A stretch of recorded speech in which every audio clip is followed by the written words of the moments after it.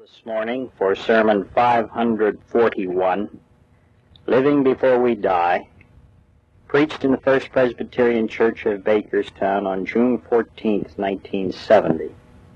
The text is 1 Corinthians, the 3rd chapter, the 22nd verse. The world or life or death or the present or future are all yours. Living before we die. That is the topic of the sermon for this morning, and its text is found in Paul's first letter to the Corinthians, the 3rd chapter, and we begin to read at the 16th verse. Do you know that you are God's temple and that God's Spirit dwells in you? If anyone destroys God's temple, God will destroy him. For God's temple is holy, and that temple you are. Let no one deceive himself. If anyone among you thinks that he is wise in this age, let him become a fool, that he may become wise. For the wisdom of this world is folly with God. For it is written, He catches the wise in their craftiness. And again, the Lord knows that the thoughts of the wise are futile. So let no one boast of men, for all things are yours, whether Paul, or Apollos, or Cephas, or the world, or life, or death, or the present, or the future. All are yours. And you are Christ's, and Christ is God's.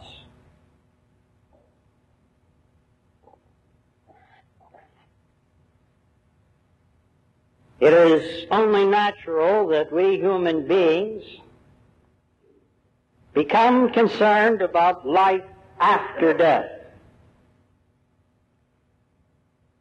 And I guess it's no secret that more than one individual has come into the Christian church for the simple reason that he wishes to claim that promise of Jesus for that room which is reserved for him in the mansions of heaven. Many individuals become a part of the Christian church for the sole reason that when the roll is called up yonder, they want to be sure that they're going to be there.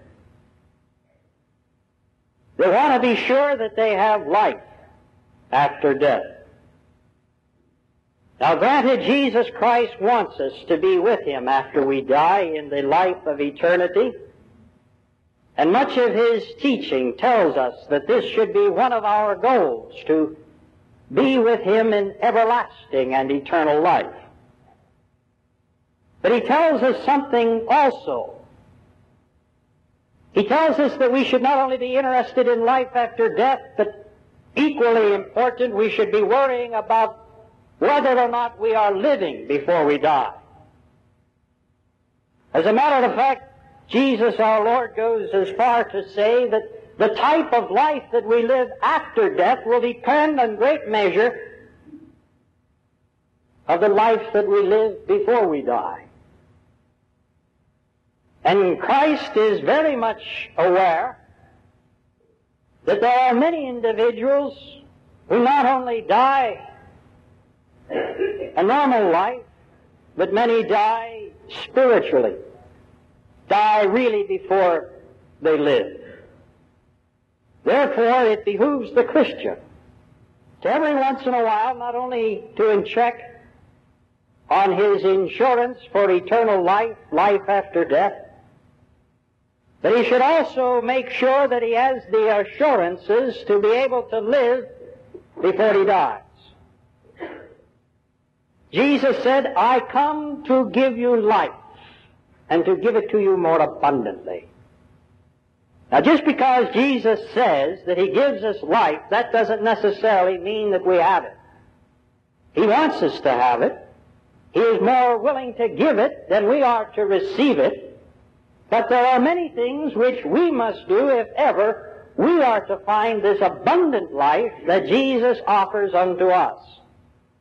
If we're ever going to live and really live before we die, We are individuals who first must have a desire to live. A desire to live. Now, I cannot hit this too hard because the older I get, the more I'm beginning to realize that one of the most important powers that an individual has in life is his desire. And if his desire is strong enough, he can do almost anything. Especially is this true in the realm of the physical and in the realm of the spiritual. I don't think that there's a person within the sound of this preacher's voice who has not known somebody who perhaps with an illness, terminal or maybe only temporary, an illness nevertheless, where he's been able to take up his bed and walk not because he's been made well, but because he has a desire. Ministering as we do to so many people, especially to those who are in hospitals, and really who don't have a very bright future concerning their physical health, I am beginning to see more and more of the important part that desire plays. I have seen individuals who really have done the miraculous for one reason. They had a desire to live. And I have seen people die premature deaths. I am convinced because they wanted to die. You see, the desire to live is one of the most important and powerful forces that we have in life. There is only one other that is greater, and that is the desire to die. Psychology calls it the death wish. And I find that there are many people in life who really don't want to live, no matter what they say. But they really have a desire to die. And this is not pathetic enough. Many of us do not even realize that we have this desire to die. Carl McIntosh tells in one of his books, Faith for Personal Crisis, that every man dies two deaths, not just one. The first is a physical death, and it is marked with mortuaries and monuments. But the second is the personal event, the spiritual death, and many times it happens, and nobody knows it. This is true. Many times we lose our desire for living, and we never even know it.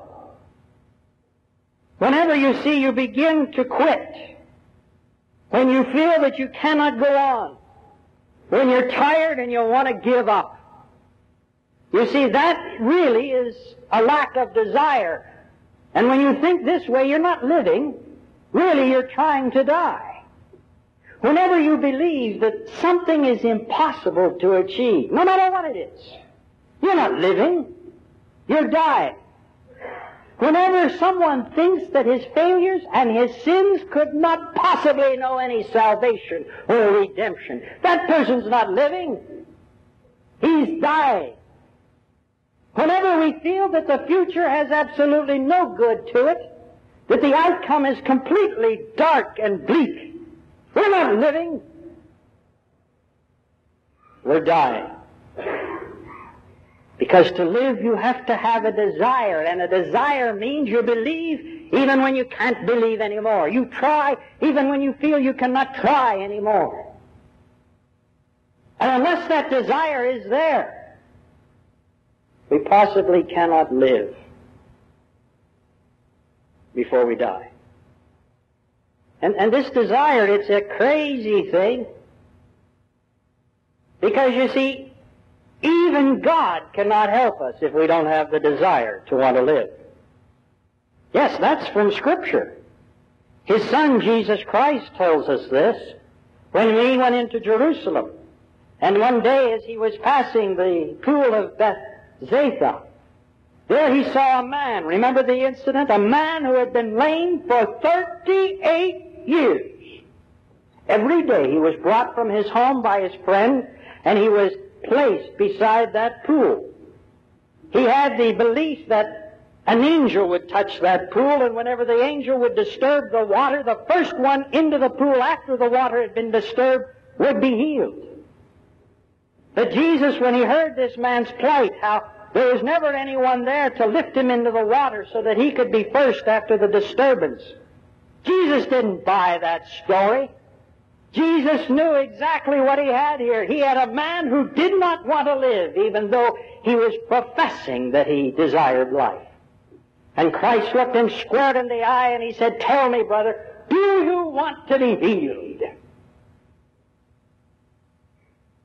And Christ made that individual answer that question first, to give to that particular request an affirmative answer before he could heal him. And when that man finally did come to the realization, yes, he wanted the desire to live, Jesus told him to rise, take up his pallet, and walk. And the man lived because he had a desire. You cannot live before you die if you have no desire to live. It's impossible to live before we die if we have no goals. If we have no goals. If we're not running a race to some finish line. You know, these young people today give me fits. Sometimes I find it very hard to understand not only what they're doing, but the tactics that they use. Sometimes my heart becomes very heavy. Yet, in analysis, I truly believe that one of the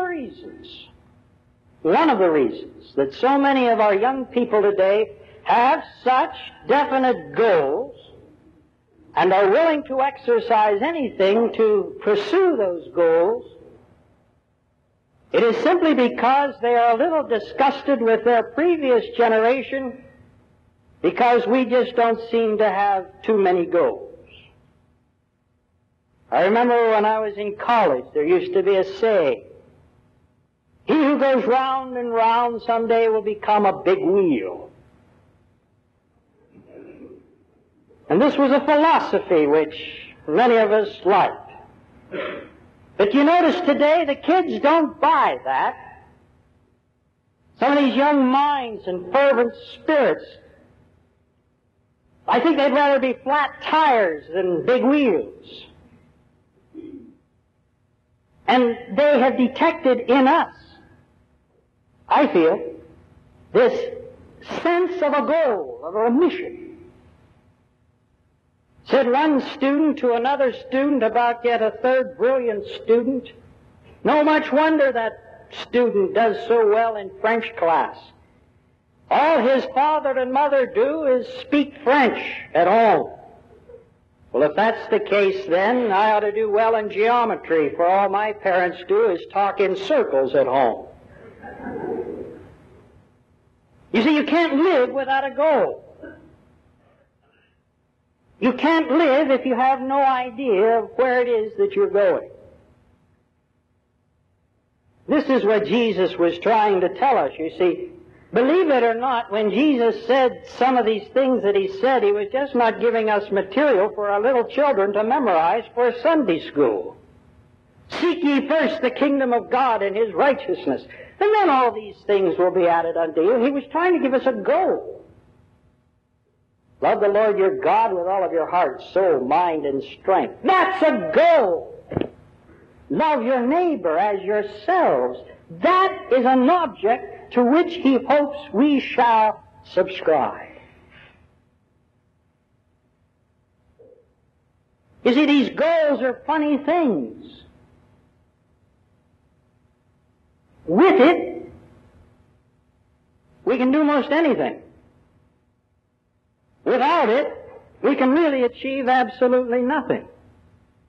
Long a favorite of mine has been that little book that C.S. Lewis wrote a long time ago, the Screw Tape Letters. Remember those? These were imaginary letters that were written by the author as he thought the devil would write to the devil's disciples here on earth. And in one of them he's telling these little minions, above all, make sure in the person in whom you are working that you destroy all purpose of life. Take away his goals, and you will surely make him a servant of hell.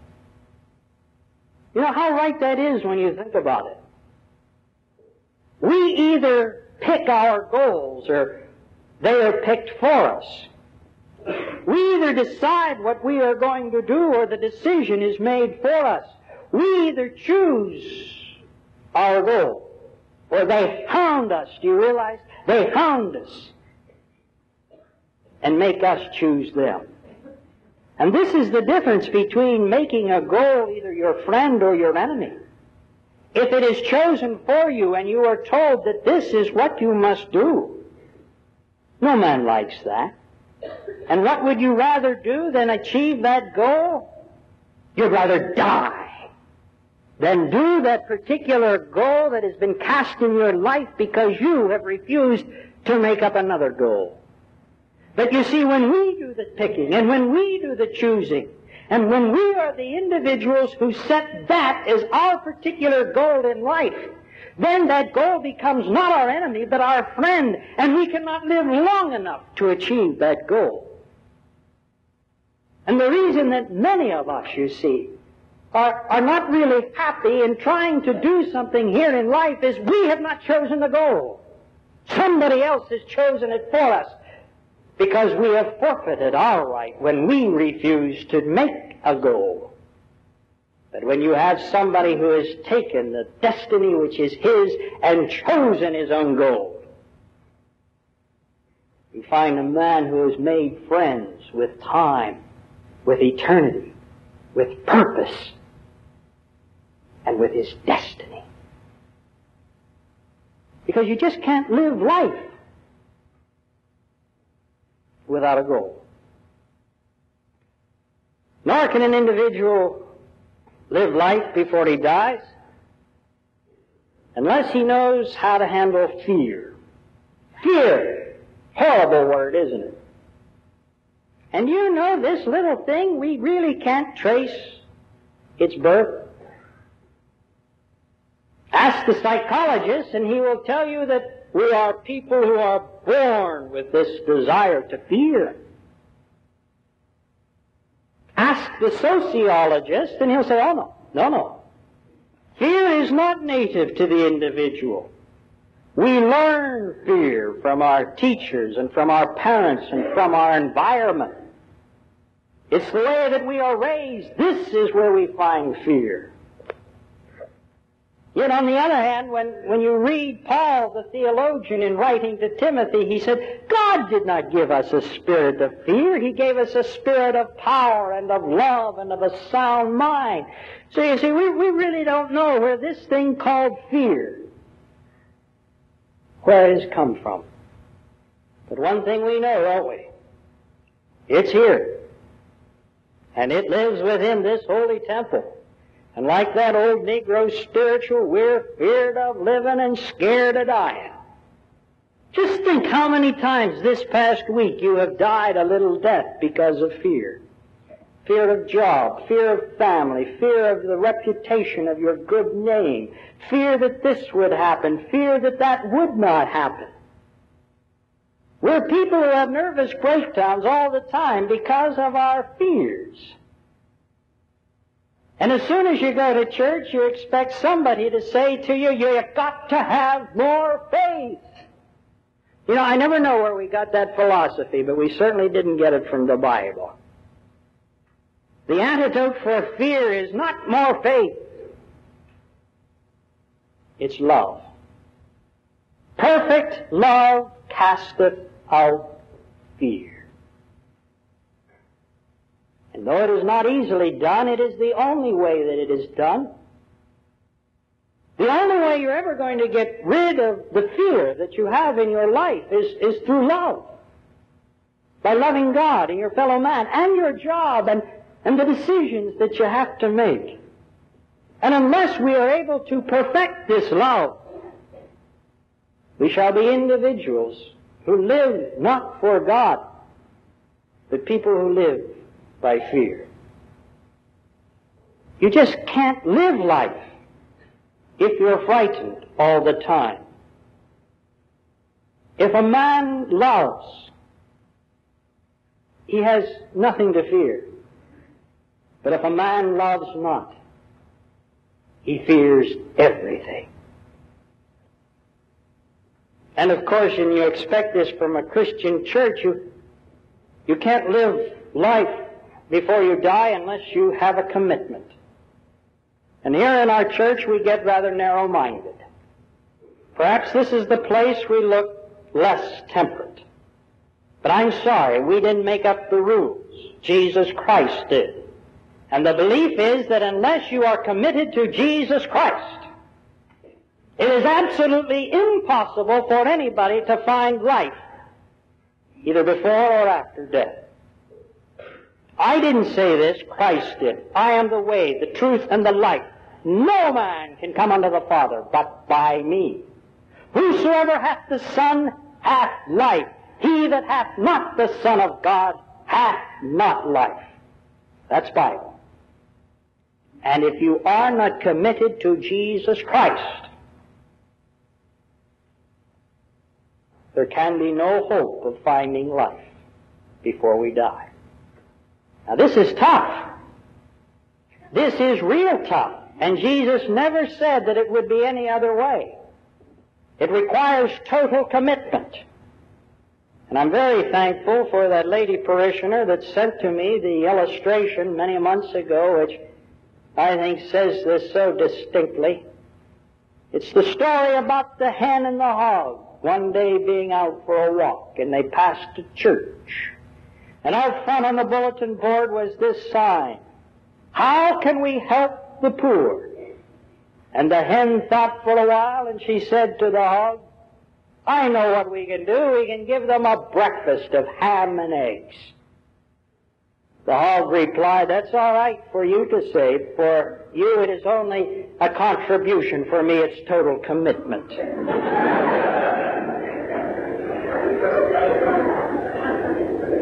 And let's make no doubt about it, God, when He asks us to commit ourselves to Him, He's not asking for a contribution of a little bit of time, or a little bit of money, or a little bit of effort. He's asking you for your life, your total life. For whosoever giveth his life for my sake and the gospel, he'll find it. But whosoever tries to save his life and not commit it to me, he'll lose it. It comes through a commitment to Jesus Christ.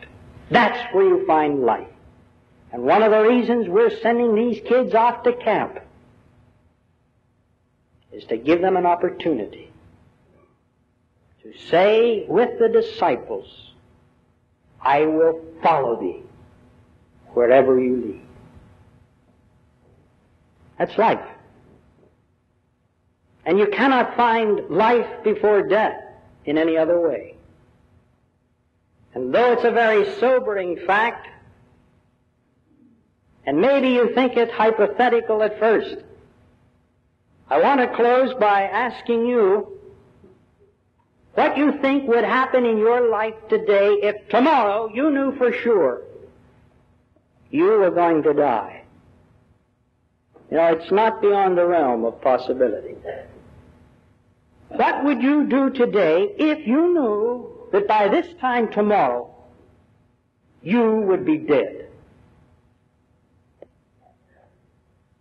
I asked myself that question. And I immediately began to think what would happen if I knew tomorrow I would die. I know that I would have a desire to live the like of which I've never had before.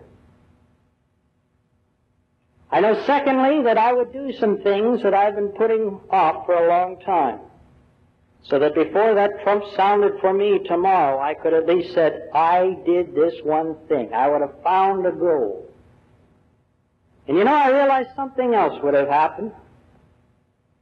Suddenly all these things that I have been frightened about, you people, my job, whether or not I'm doing what's right, all those fears would disappear, because after tomorrow I wouldn't need a job. I wouldn't need any money. I wouldn't have to worry about you. All of these things would have disappeared, and my fears would be no more if I knew tomorrow I was going to die. And I probably would come into this church and commit myself anew, saying, Lord, help me to be, in these last few hours, the person you created me to become.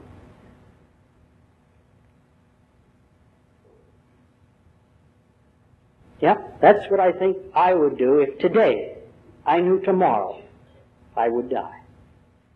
What would you do? Probably similar things.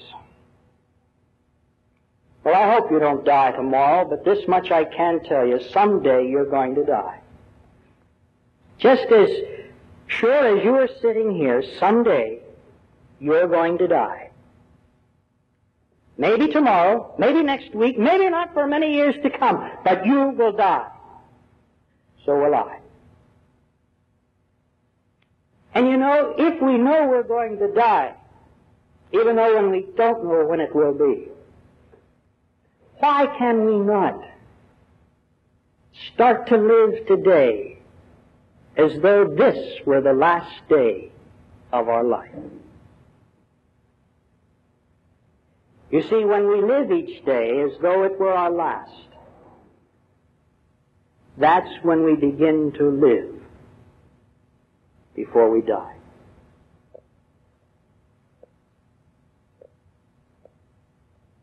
It's a great day. It's beautiful. The kids are going to camp. My parents are with me, and so is an aunt that I haven't seen for more than 10 years. It's the first time she's ever heard me preach.